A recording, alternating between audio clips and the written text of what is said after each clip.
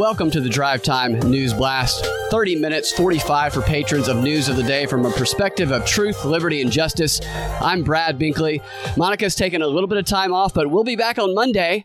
In the meantime, she has left some more great material for us to post in the Patreon feed, including, for example, an exploration of the forces that could be responsible for the state of the world today. So if that sounds interesting to you, then this is the time to become a patron at patreon.com/propaganda report. Here with me today is Cam of the Mad Ones podcast. Cam, how are you? I'm doing all right. A little tired, but we make it through. It's a tiring time in our country, especially with the way they overwhelm us with this news cycle. And our top story of today, everywhere in the news, again, is the ongoing controversy and conflict in Afghanistan and the Taliban, that whole story there. So what's going on over there? Here's the thing. I don't know what's going on over there. I have no idea what's going on over there. And most people who are talking about it and reporting on it have no idea what is actually going on over there. What I do know that's going on is a propaganda war is being waged. And the United States media is showing images and video that's very disturbing that is presenting the Taliban as brutal barbarians, while the Taliban is taking to social media to present itself as moderate, as tolerant, as worthy of legitimacy. And that's what this propaganda war is. It's a propaganda war of legitimacy. The Taliban wants to be seen as legitimate by other rulers around the world on the global stage, and America is presenting content that is trying to not allow that to happen.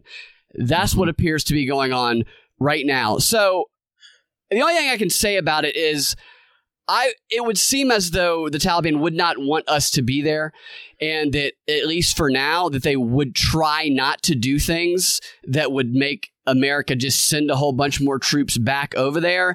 Maybe, as time passes, they might get back to doing things that might make that happen. But I think the only thing that can really be deciphered is that this is a propaganda war being waged. So the truth is what is dead here, and we have no idea what the truth is. Well, yeah, and that's that. Like it happens every time I come on the show. I mention how blood-soaked the media is, how the corporate press is. They want the war. They want the troops over there. They want their partners. They want Raytheon to make money. They want all of these places to profit off of this. And there are people that would surprise you that work for Raytheon. Like I met someone the other day who works for Raytheon, and he'll talk a good game about not wanting to be in Afghanistan, but all of a sudden he's like, but look what they're doing to Christians. They're crucifying them. And I'm like, what?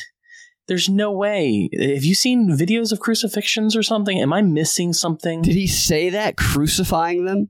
He legitimately said that the Taliban is crucifying Christians. They're pulling them out of their homes and crucifying them. The problem with the state of propaganda that we live in, that surrounds us, is that when the standard is a lie, when everything they tell us is a lie on a regular basis, that when they might tell a truth at some point in time, we are not wrong for not believing it when everything else is a lie. Right. So if something horrible is actually going on over there, and it might be, how can they expect the public to believe them when everything else they tell us is a lie? Not to mention that, well, first off, I'll just say, if you want to know what's going on in Afghanistan and the whole history of it, read Enough Already by Scott Horton, or what was the name of his other book? The book that was purely about Afghanistan. Scott Horton knows what he's talking about. So if you want to check out someone who knows the ins and outs of foreign policy, find Scott Horton, find Will Porter and Kyle Anzalone. There are a lot of people doing good work there. But I find it hard to believe that they are going that hardcore in the streets where there are cameras and there's still American reporters when they're trying to make China. I don't think China and Russia, regardless of how much they hate America, want to piss off America and see Christians hurt like that, because that's who they've been contacting. That's who they want to connect with, are China and Russia. So it doesn't make any sense. Also, have you seen the trolls that the Taliban has been doing on social media? Oh, man. I don't think so. I saw one picture. It was a photo of 3 Taliban guys holding ice cream cones up to make fun of Joe Biden. I saw they were making fun of Joe Biden. I did see that. I didn't realize that's what they were doing. They were trolling Joe Biden. And then there's another one where allegedly they found some of those Japanese anime waifu pillows that American soldiers had allegedly left behind, and they ceremonially executed them and cut their throats on the street. A pillow of the pillows. Like there's some trolling going on, and I'm not saying a troll can't also commit atrocities, but it doesn't make a lot of tactical sense. And over the last several months, the Taliban has been doing a great job when it comes to tactics. So I can't trust the American media. This is new warfare. This is new warfare. Right. I can't trust either one of them, and that's the problem. Right. This is the new warfare. This information warfare, the mimetic warfare. We are experiencing the future of war right now, and there will be kinetic war as well, but I don't know about in this conflict, but the combination of information war, of mimetic war, and kinetic war, they're all gonna be this. What the future is, with the primary means of war being informational, because that's how you capture a country, is through their hearts and minds. The real war, or the real top story of the day, is not that. It's this story about terrorism on the home front, a story that is a huge win for Joe Biden, and it could not have come at a better time. What happened today, just what Dr. Biden ordered, is a domestic situation that can be used as justification for Biden's fast pull out of Afghanistan and for his ongoing war on what his administration has labeled the biggest threat to America. And that is domestic terrorism. There was an active terror threat in Washington, D.C. this morning that went on into this afternoon, well into this afternoon. A man named Floyd Ray Roseberry, they always give the 3 names here, drove a pickup truck onto the sidewalk near the Library of Congress, drawing the attention of the Capitol Police. The driver told the responding officer that he had a bomb, and the officer said that the man flashed what appeared to be a detonator in his hand. So the buildings were then immediately evacuated, and then after hours of negotiation, the situation was resolved without incident when the man stepped out of his truck and surrendered to the authorities. He is now in custody. They did allude at some mental health stuff during the press conference. That's the gist of what happened, but the most interesting part of this story to me is that we weren't just provided with a description of who this domestic terror suspect is in an article that you read.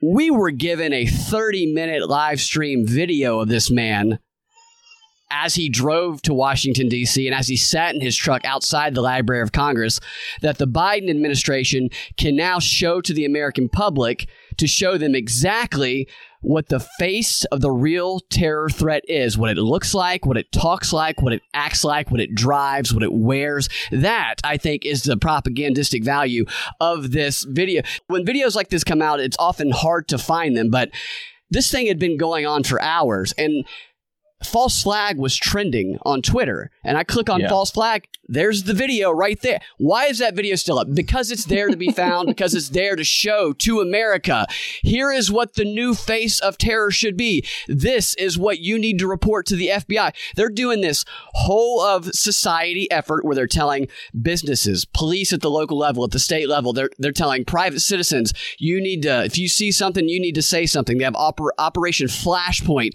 where they're training people on how to recognize what a domestic terror threat looks like. They have shown the public the stereotype. This is the profile. I'm going to tell you what he looks like and some of the things he said, and this will be used as the new threat. Here's what the American public saw. They saw a 49-year-old white man who's bald with a goatee from Grover, North Carolina, from the South, who drives a black pickup truck and speaks like every caricature of a redneck that you've ever seen in an improv show. He had a cowboy hat on his dashboard, which the cowboy hat I'm now labeling as the new turban, because obviously that's the new terror threat. Oh, and his wife says he's a Trump supporter. First time he ever voted in his life was for Trump, and he's been broken up about the election and some other stuff that happened in his life. He is what the media wants you to picture when they say January 6th insurrection. And he said this.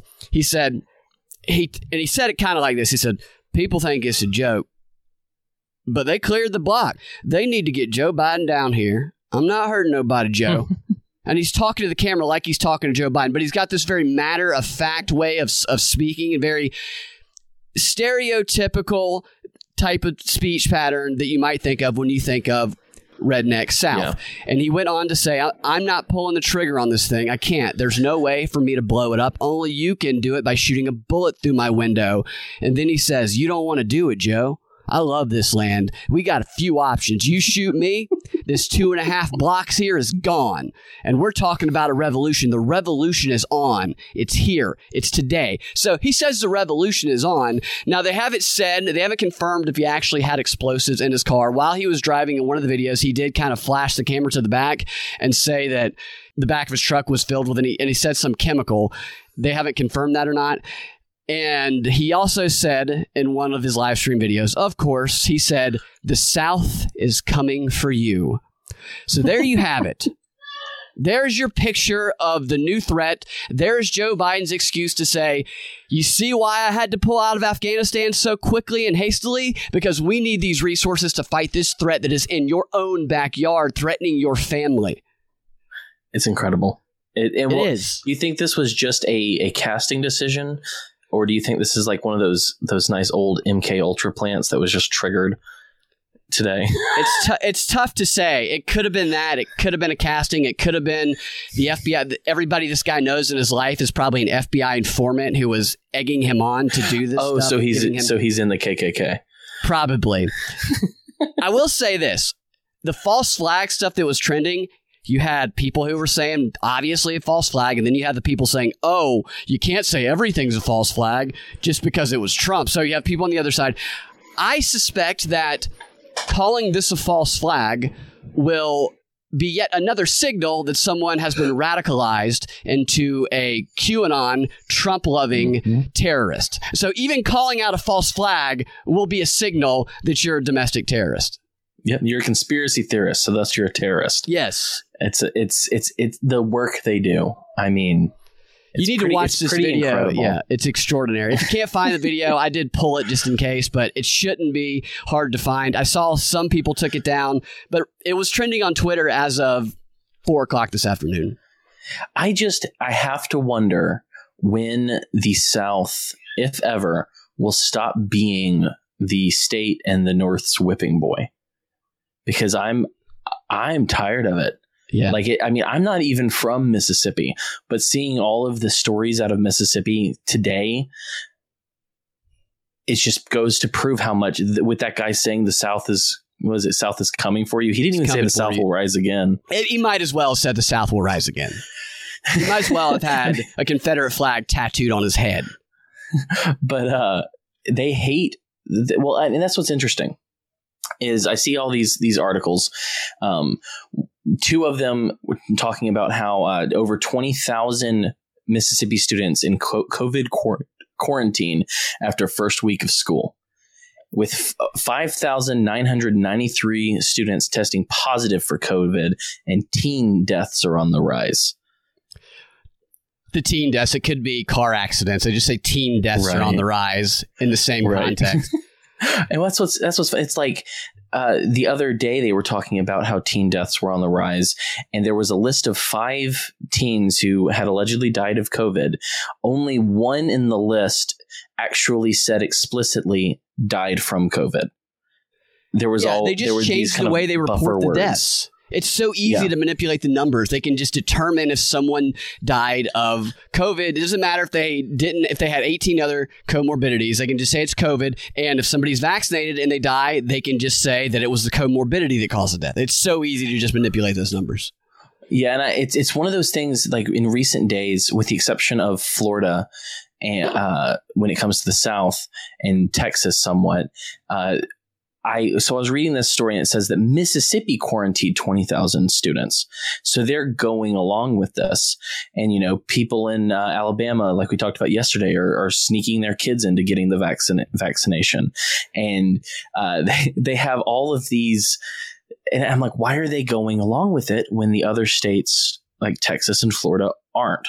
What is the deal with that? And then I remembered, I was like, let me look at this chart, because I remembered a chart. And as it turns out, those two states, Alabama, Mississippi, and several others, Kentucky is a notable one, Virginia. These are all the states that are in the top 10 of receiving federal funds per person, per capita in the country. And so these are states like Florida, not on this list, on the top 10 at all. I can't remember what the actual, like, so Florida, they get a lot of federal funding, but it's like $12 per resident. And Mississippi's is $6,880 per resident. And so they have a vested interest in going along with the federal government and what the federal government is saying. And so Alabama, Georgia's not on this list, but I've heard some stuff about them as well. Mississippi. And it's like, first off, those states are trying to do everything they can to look good for the state, for the federal government, to look good for the CDC, all of that. And then you have the return fire from the corporate press and from the state with stories coming up like person hospitalized after taking livestock ivermectin from feed store to treat COVID-19. This is the same thing that they were doing before. They try and demonize a cheap solution, a potential solution that could work, because if you have something that solves this problem and it's cheap and everybody can afford it, then it will undermine their entire effort. And so they can't let that happen. Biden did say yesterday, I think it was yesterday, that they're going to cut federal funding to the nursing homes that do not require vaccination. So what you're saying is dead on with those the states that take most money from the government. Yeah, I read that as well. It came up on my news feed today, was if Joe Biden is going to cut all federal funding to Medicare and Medicaid to nursing homes if their entire staff 100% isn't fully vaccinated. And you know what that's going to do is that's going to cause people to not want to work those jobs. And those are some of the toughest jobs to work. And it's hard to fill those jobs anyway. So what he's doing is making an already difficult job to fill even harder. Taking care of someone else's elderly family member in those types of situations is an extremely difficult job. And Biden is making it tough for them to do that. Yeah. Well, and they're going to beat. Must be watching CNN there, your kids again. As soon as they saw Don Lemon, they started screaming. But yeah, no, it's just it's all par for the course. You have a false flag that mentions essentially the South rising. You have some bumpkin in Mississippi eating horse ivermectin and killing himself, or getting hospitalized in the least. You got 20,000 Mississippi students in quarantine. And then I was talking to an Australian lady today, and the Australians, even the ones who are very moderate, are not happy. They're done. And so I'm sitting there in Florida as someone who bucks the system, who doesn't like it. And she's just saying like all of the stuff that I'm thinking. A little bit, Ned Kelly would still roll in his grave for the way these people just take it. But at the same time, like I'm heartened by the fact that the penal colony is starting to feel the weight, and they're wanting to fight. They're on lockdown, like pretty hardcore. They're getting some of the strictest measures over there from what I understand. New South Wales is awful. There was a video the other day of one of their health ministers telling people not to talk to their neighbors. Like, when you pass your neighbor, don't talk to him. Yeah, I think it's tough over there. It seems like they're foreshadowing what could come over here with some of the measures they're taking. I sure hope not. I'd like to think that we're a little bit more rebellious than them, but I mean, for God's sake, it was a penal colony. How do they not have more rebellion than we do? So this guy who took the ivermectin from the feed store, that is very similar to the hydroxychloroquine or the chloroquine story, where this was back when hydroxychloroquine was first in the news, where they say that a man who was a Trump supporter saw Trump talking about hydroxychloroquine, and he found an ingredient in fish tank cleaner. Yep. Remember the story? And so he drank some of it because it had chloroquine in it, thinking that it might help him not get COVID, him and his wife. Hey, and he if you just add dying. some water, just add some water, then it's hydrochloroquine. There you go. Exactly. And the whole thing was blamed on Trump. And we're getting this story from his wife, right? That he thought that Trump is to blame for his death. Turns out that she was to blame for his death, that she did it, and she was charged with murder. Here's one thing that I heard the other day that I don't know about. And so I thought maybe you would. So I'll ask you. If you don't, we can move on. But the people are saying that ivermectin works, that it treats COVID. It can even be used as prophylaxis in some way. I've heard that it works. And according to this person that I talked to, he was saying he was a doctor. I won't name him because he doesn't want to lose his job. But his theory is that the emergency authorization of the vaccine is tied to the fact that there was no drug that was known to work to help ease or get rid of COVID. And so in order to have that be authorized, ivermectin or hydrochloroquine or any of these things that you can use cannot be proven to work, because if they are proved to work, they lose their emergency authorization. And so that's why they're fighting against these drugs, because the pharmaceutical companies want to continue their trials and be able to sell this before it's even FDA approved. I don't know if it works. It does make you wonder, because it would make sense. It would undermine their profit. It would destroy the entire thing. It would remove all of the need for everything to have a cheap solution for this stuff. The lockdowns, the mask, all of it would be unnecessary. So they cannot allow an easy, affordable explanation. Before we get to our final story of the Free 30, which is going to be about the coordinated media effort to smear anti-mandate protesters and how to use their own tactics against them, I want to tell you about what we're going to talk about in the Patron 15, which is how social media trains moderates to become outrage machines, and OnlyFans makes a surprising business choice. I also want to say thank you to the sponsor of today's show, Liberty Gear. LibertyGear.net is an online store that embraces liberty and mocks the ridiculousness of these COVID times that we are living in. They offer masks, shirts, posters, mugs, and much more, all with protest-like slogans on them that will put a smile on your face. If you have to wear a mask but you don't like it, you might as well make a statement while you're doing it and put on the Obey or the Flatten the Lies mask from Liberty Gear. And if you're the type that doesn't wear a mask but maybe likes to ironically mock the situation we all find ourselves in, then you are the exact type of person that Liberty Gear was created for. They got a lot of products you're going to like. They'll even customize your gear just the way you like it. Just email them through the Liberty Gear website and let them know what you need. And for Propaganda Report listeners only, you're going to get a 10% discount off all orders. Just enter the promo code PROPAGANDA, all lowercase, when you check out, and you'll get that discount. Support us by supporting our sponsors. That's libertygear.net. Check it out. And if you're not a Rockfin subscriber yet, check us out on rockfin.com/propaganda report. Rockfin is an emerging video platform that's kind of like a combination of Netflix and YouTube without all the Soviet-style censorship. So for one price of $9.99 a month, you get not only all of our premium Rockfin videos, you get all the premium content from all the content creators on the platform. And there's a lot of good ones there. You got Jimmy Dore, Sam Tripoli, you got the mad ones. We just put a new interview up earlier this week, and we will be dropping a deep dive deconstruction of a propaganda group that Biden has been following the orders of in lockstep. So make sure you sign up through our page at rockfin.com/propaganda report. I think you're going to like what you find there. Now on to our final story of the Free 30.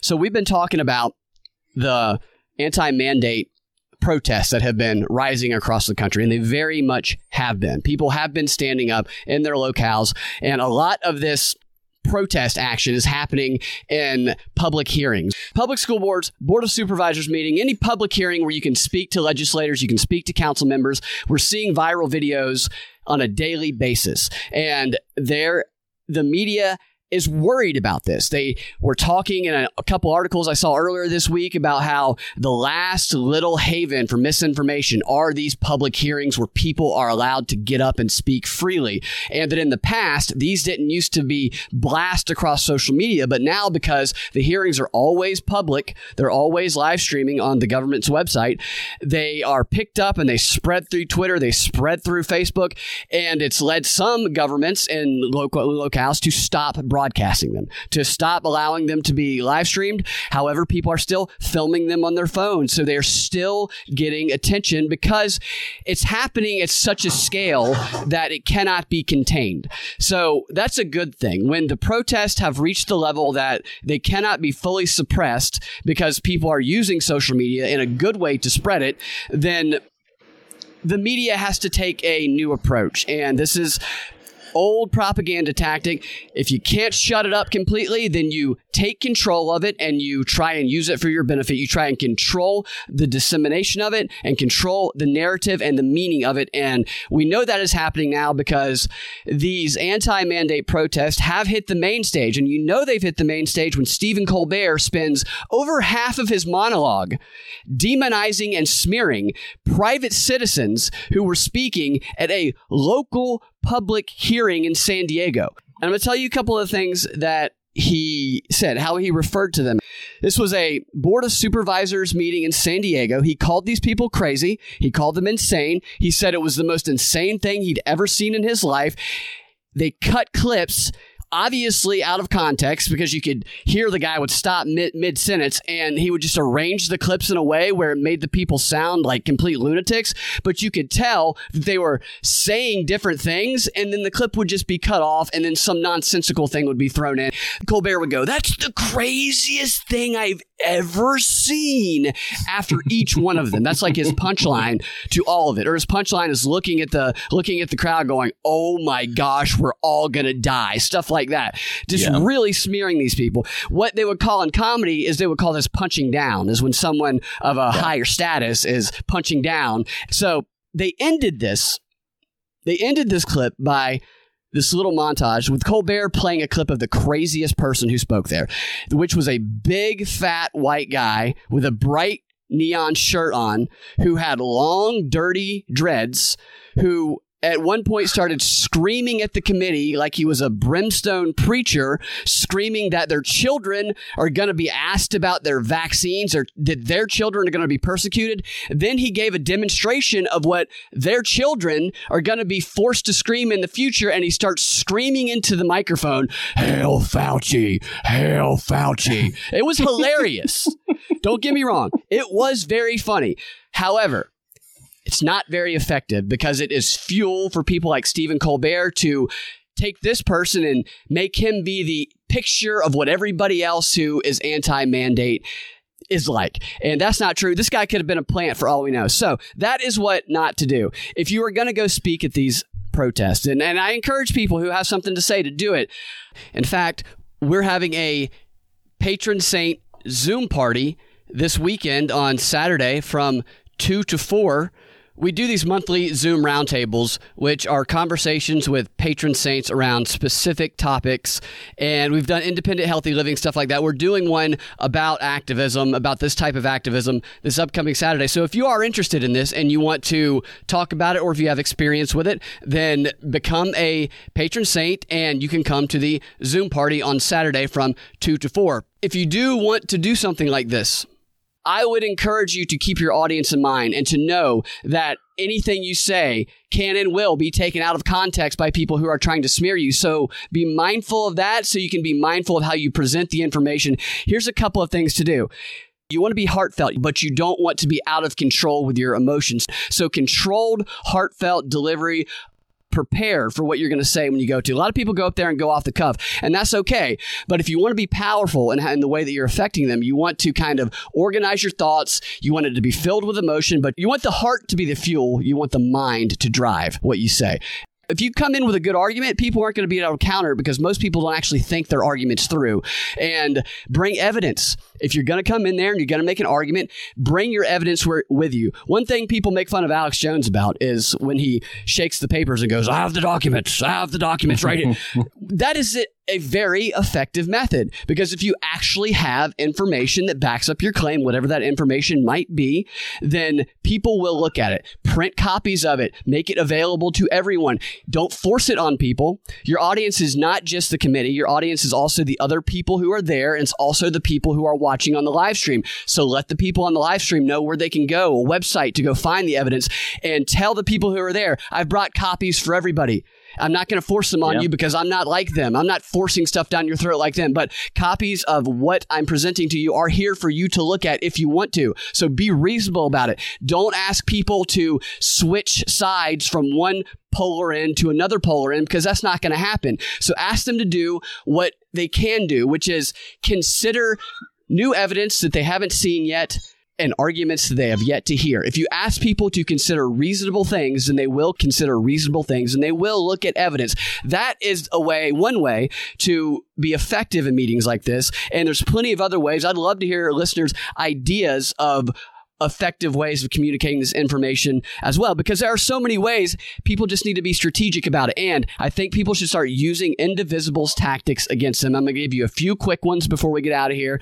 Indivisible is the activist group that's all over the country, and they do a lot of stuff like this as well. And here's some things that they recommend in their instructional materials. You want to go ahead and get a camera person there that is friendly to you, that you know. So they are filming you, so you get all of your stuff out. You don't have to rely on somebody else's feed that could be taken out of context. You can control the feed, and you can release all of it if someone tries to smear you. Get a friendly journalist. Find someone at a local publication who you know, develop a relationship with, and tell that journalist what you're doing. Say, hey, I'm going to go speak at this school board meeting. It's story-worthy right now. They're reporting about this. Ask them if they will accurately report it. So a journalist there who knows what you're going to do, that will accurately report what you do instead of smearing you.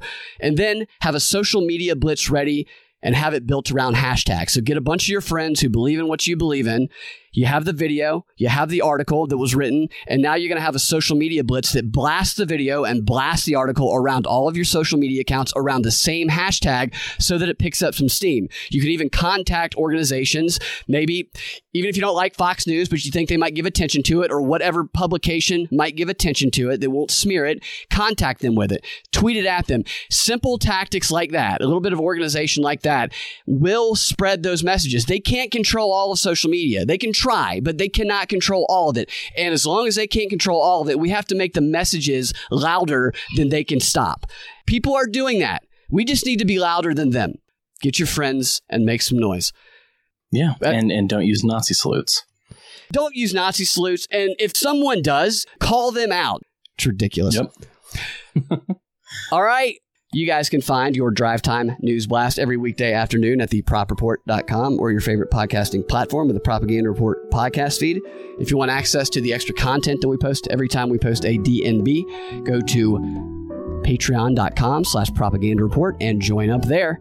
We will talk to y'all next time or in the Patreon 15. Check out Cam's podcast, The Mad Ones. He has a lot of great conversations on there. We had a philosophical conversation last night. Oh, yeah. Went well. It went well? Yeah. They should listen to it. Yeah, I will. See y'all later.